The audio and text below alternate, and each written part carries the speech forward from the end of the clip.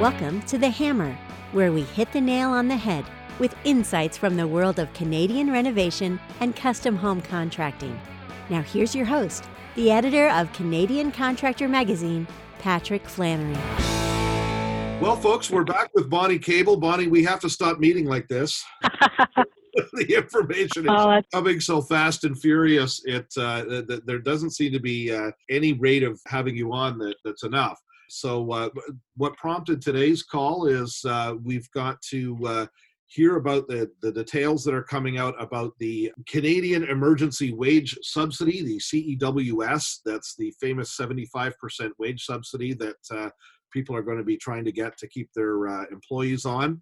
And that's going to be going live on Monday. Bonny, tell us all about it. As you said, Pat, companies will be able to apply on April 27th for the subsidy. And there's a lot of details to go through. The fact that companies are going to want to get online and they're going to have to register one of three ways. The first way could be through a My Business account. So a My Business account would be an online account where you're able to access all of your accounts with the CRA. You can have a look at your HST account there, your payroll tax account, and your corporate tax account. The best way to actually do this is to apply through My Business. So if you're going to do that, you want to Google CRA My Business, and it'll take you to their webpage, and you want to go to the second option, which is a CRA login option, and set yourself up an account. If you do that, what's going to happen is you will be mailed a password that will come in the mail in approximately 1 week. From the details that we have, if you register that way, you're going to be able to have your application processed sooner. Okay. So that's the first way that you can apply. You can also designate a representative. A lot of business owners they're going to designate somebody with accounting skills, either a third party or somebody within their company who's going to be the representative for the company. And the other way you're going to be able to apply is an online application that will be available on April 27th.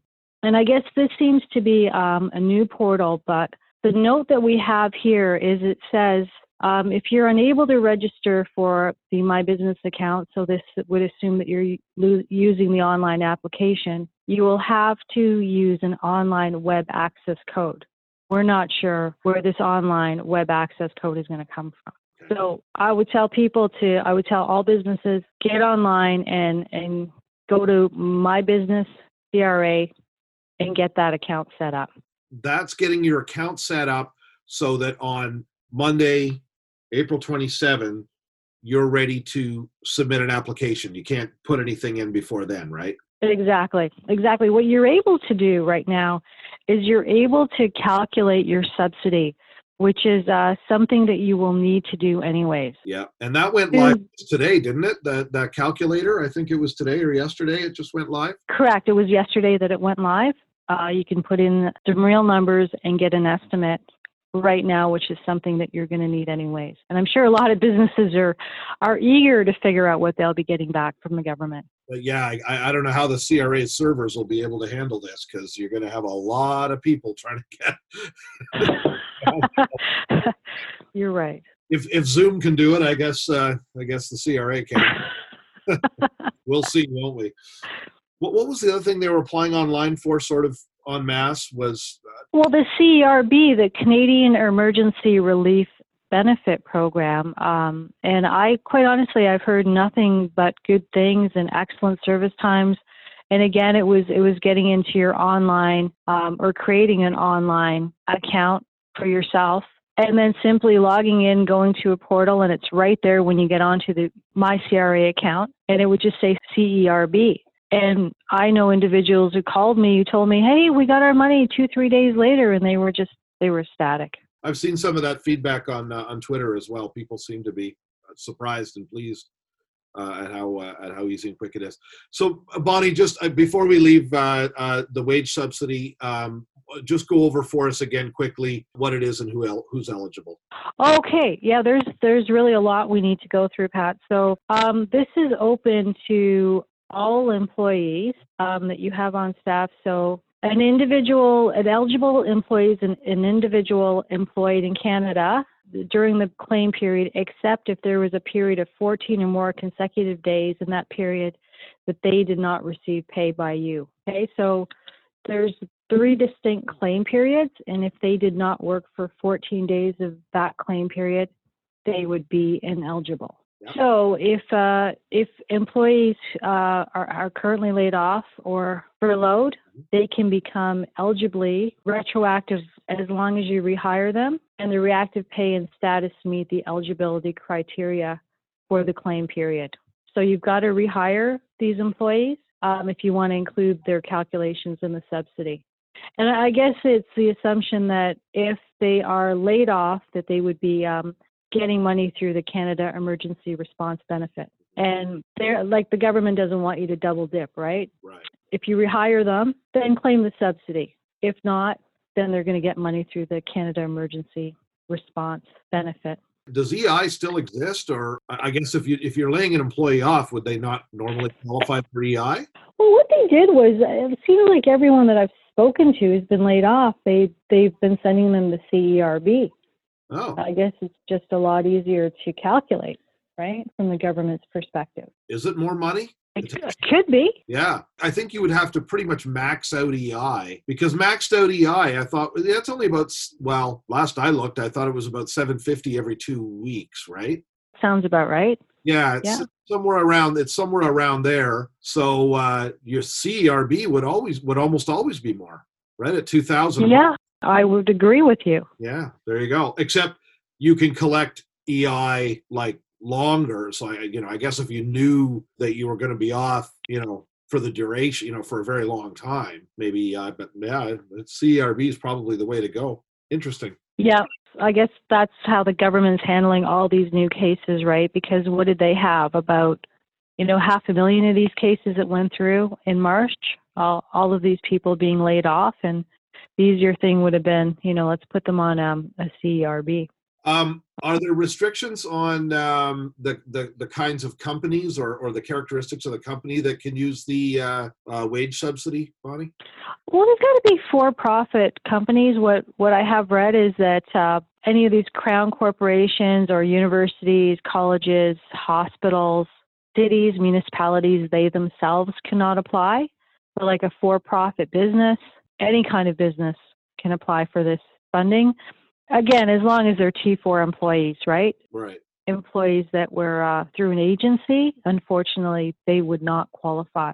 And, those might be questions that come back from these agencies, right? Because you've got some organizations, and there's a lot of manufacturing out there. And on average, I'm hearing that manufacturing, 10 to 15% of their workforce is not showing up on a daily basis, either because they're too scared to go into the facility, or there's concerns that they might have it and they're in self-isolation.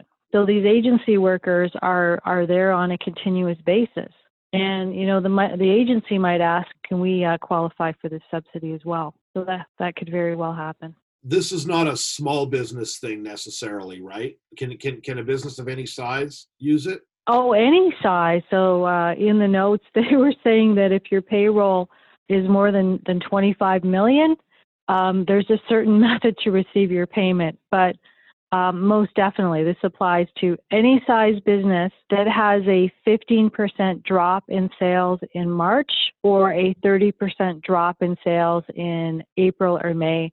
And Pat, I just want to go over those rules because the government is increasingly making it easy for businesses to qualify. So I'm going to talk about the March period as an example because the wage subsidy claim dates are a little different than the eligibility period. So in order to qualify for funding for, let's call it the first period of funding, your baseline is March of 2019 or an average of your sales from January and February of this year, right? So I guess what you would want to do is you'd want to take the higher of the two numbers, and you want to compare that to your sales for March of this year.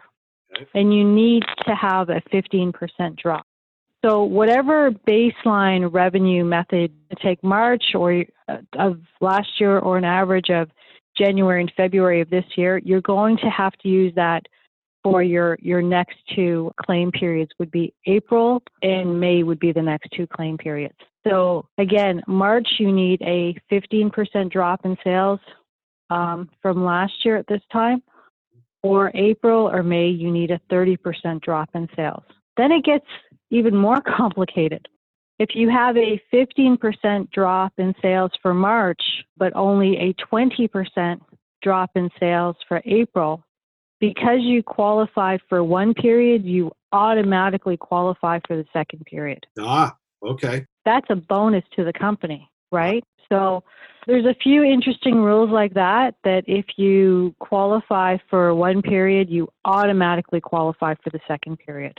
You're using the word sales, and I know that's on purpose, right? Because it is not revenues, it is not earnings, it is not profits. Certainly, it is not, right. It's actually your sales figures, right? Yes. I know there was some wailing and gnashing of teeth about that on one of the CFIB feeds this morning. People didn't think it was fair that it was on straight sales, although I don't know how else you'd do it. Neither do I. I mean, because we know there's some industries that have been absolutely devastated, and that's how else are you going to base it? It's the only sort of external number you could use, right? Everything else is dependent on your internal expenses and accounting and stuff like that. Exactly. And I mean, from an accounting perspective, I mean, that can be really played with, right? Mm-hmm. Those numbers, especially if you want to throw in things like amortization, right? Or methods of calculating your inventory. Yeah. So I think sticking with something like sales, you either made the sales or you didn't. Hard to fudge. Exactly. They've got another note here that says that, if you put in a fraudulent claim, you will be asked to pay back all the money plus a 25% penalty. And they're asking you, keep your backup. So what other information you're basing this on? Keep all of your backup, right? Government has 7 years to audit you. And, trust me, if I was the government giving out all of this money, when things turn around, I probably would want to come back and do some audits. And we actually, now that I'm thinking of this, we really saw this under the Kathleen Wynne government. There were certain government programs. The Wynne government was notorious for just creating programs and giving money away. Yeah. And, when she started to get herself in a bit of trouble with spending, we started to see certain programs really get audited. So it could happen. That's a feature of the CRA audit team, is it not? They kind of pick areas to focus on from year to year and target certain types of transgressions and try to get out there and find everybody who's doing certain things. Back in the distant past, when I used to do some taxes myself, I remember there was a period where they were going after all the gentleman farmers who were dentists in Toronto and were running their expenses through their horse farm and pretending they were running a farm. They keep a couple of horses as pets, and then they'd sell a bale of hay or two and pretend they were running a farm, and then run literally every expense in their life through the farm, declare a loss, and write it off against their practice, right? Oh, gosh. This became so popular that we got the word came down that the CRA was targeting it this year. It was like, okay, you have to make sure nobody does this anymore, because the CRA is red flagging every single person that claims a loss on a farm, right? I would agree with you completely. Yeah, I've heard of some of these fraudulent kinds of escapades that people come up with, like you're saying, and they tell groups of people, and it becomes the flavor of the year that the government needs to crack down on. Yeah. And let's face it, the government's giving, at this point, it looks like a $200 billion package away right now. And I think that they will be auditing this. And once we're over this, give the economy another year to get back on its feet. And I definitely think that they'll be auditing. Yeah, they'll let some period of time pass to let everybody get on their feet, and a year later or something. The 2022 tax season, they're going to be looking for every cent. I wouldn't doubt it at all. So, long story short, just don't mess around with it. Get what you're exactly. Getting. It's a very liberal, easygoing program, anyways. So, I mean, it's not hard to get the money. What else do we have on the wage subsidy? Bonnie, is anything else that people don't already know about? Well, I think that the company should definitely get on a worksheet there, so they'll be able to get a sense of how much of a subsidy they will be getting. There is an upper limit of $847 per employee per week. Right. Another thing to note, right? So any salaries that you're paying above that, obviously your wage subsidy is going to go down from 75%, right? Okay. And certain types of salary payments. So salary and wages and other taxable benefits would be covered, but what will not be covered will be commissions. If you're paying a draw against commission to a salesperson, which would be a regular payment, be it weekly or biweekly, something like that would qualify. But if you're making a commission payment of 1 month or once a month, that would not qualify under the wage subsidy program. All right. That got us fixed on the wage subsidy? Yeah, and also things like any kind of vehicle expenses or any kind of employee expenses. So they've got to be T4 expenses. Right. Okay. Regularly occurring T4 expenses. Okay. Yeah. So office and home wouldn't. Oh, that wouldn't qualify. Not a T4 expense. Yeah. No way. That's a T2202. No. Yeah, I know. I have to fill one out every year. So there you go.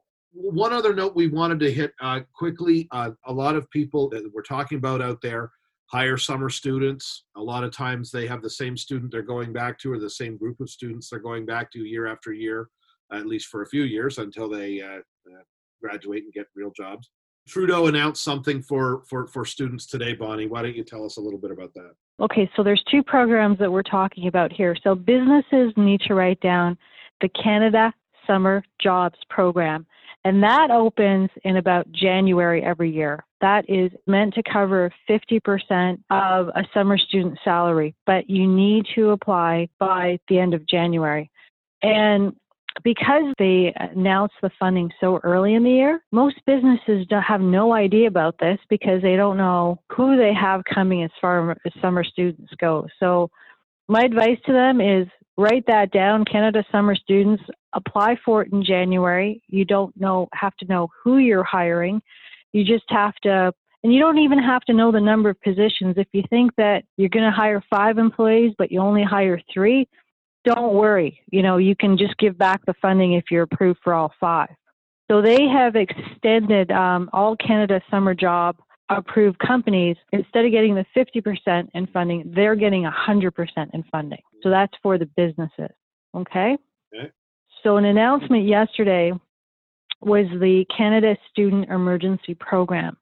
And that is for any college and university students that are unable to find a job this summer as a result of COVID. And that's going to be a lot of students.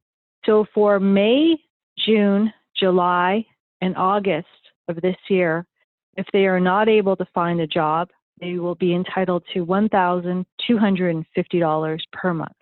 And again, this would be going on to your MyCRA account. So you want to Google MyCRA and get yourself set up with an account online, and you'll be able to apply just like you were able to apply with the Canadian Emergency Relief Benefit. So the student would go into their own CRA account on that and get that benefit, right? Because that's to the student directly, right? Correct. That's for them. Okay. They can apply May 1st. So that's supposed to be open May 1. So that's a little, it's not, really anything for business owners, but it is a little peace of mind that your summer students that you aren't going to be able to bring on this year are at least, they're going to be taken care of from the sounds of it. Yes. Very much. Yeah. Okay. That's great. Well, that's terrific, Bonnie. Thanks. Just giving us these updates is so helpful. And we're going to turn this one around and try to get it out there as quick as possible. So anything else for us before we go?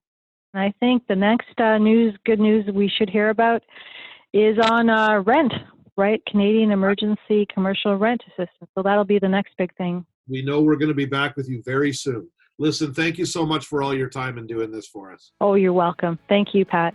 Thanks for listening to The Hammer. You can find episodes online at CanadianContractor.com or subscribe on your favorite podcasting service. The Hammer is presented by Canadian Contractor Magazine.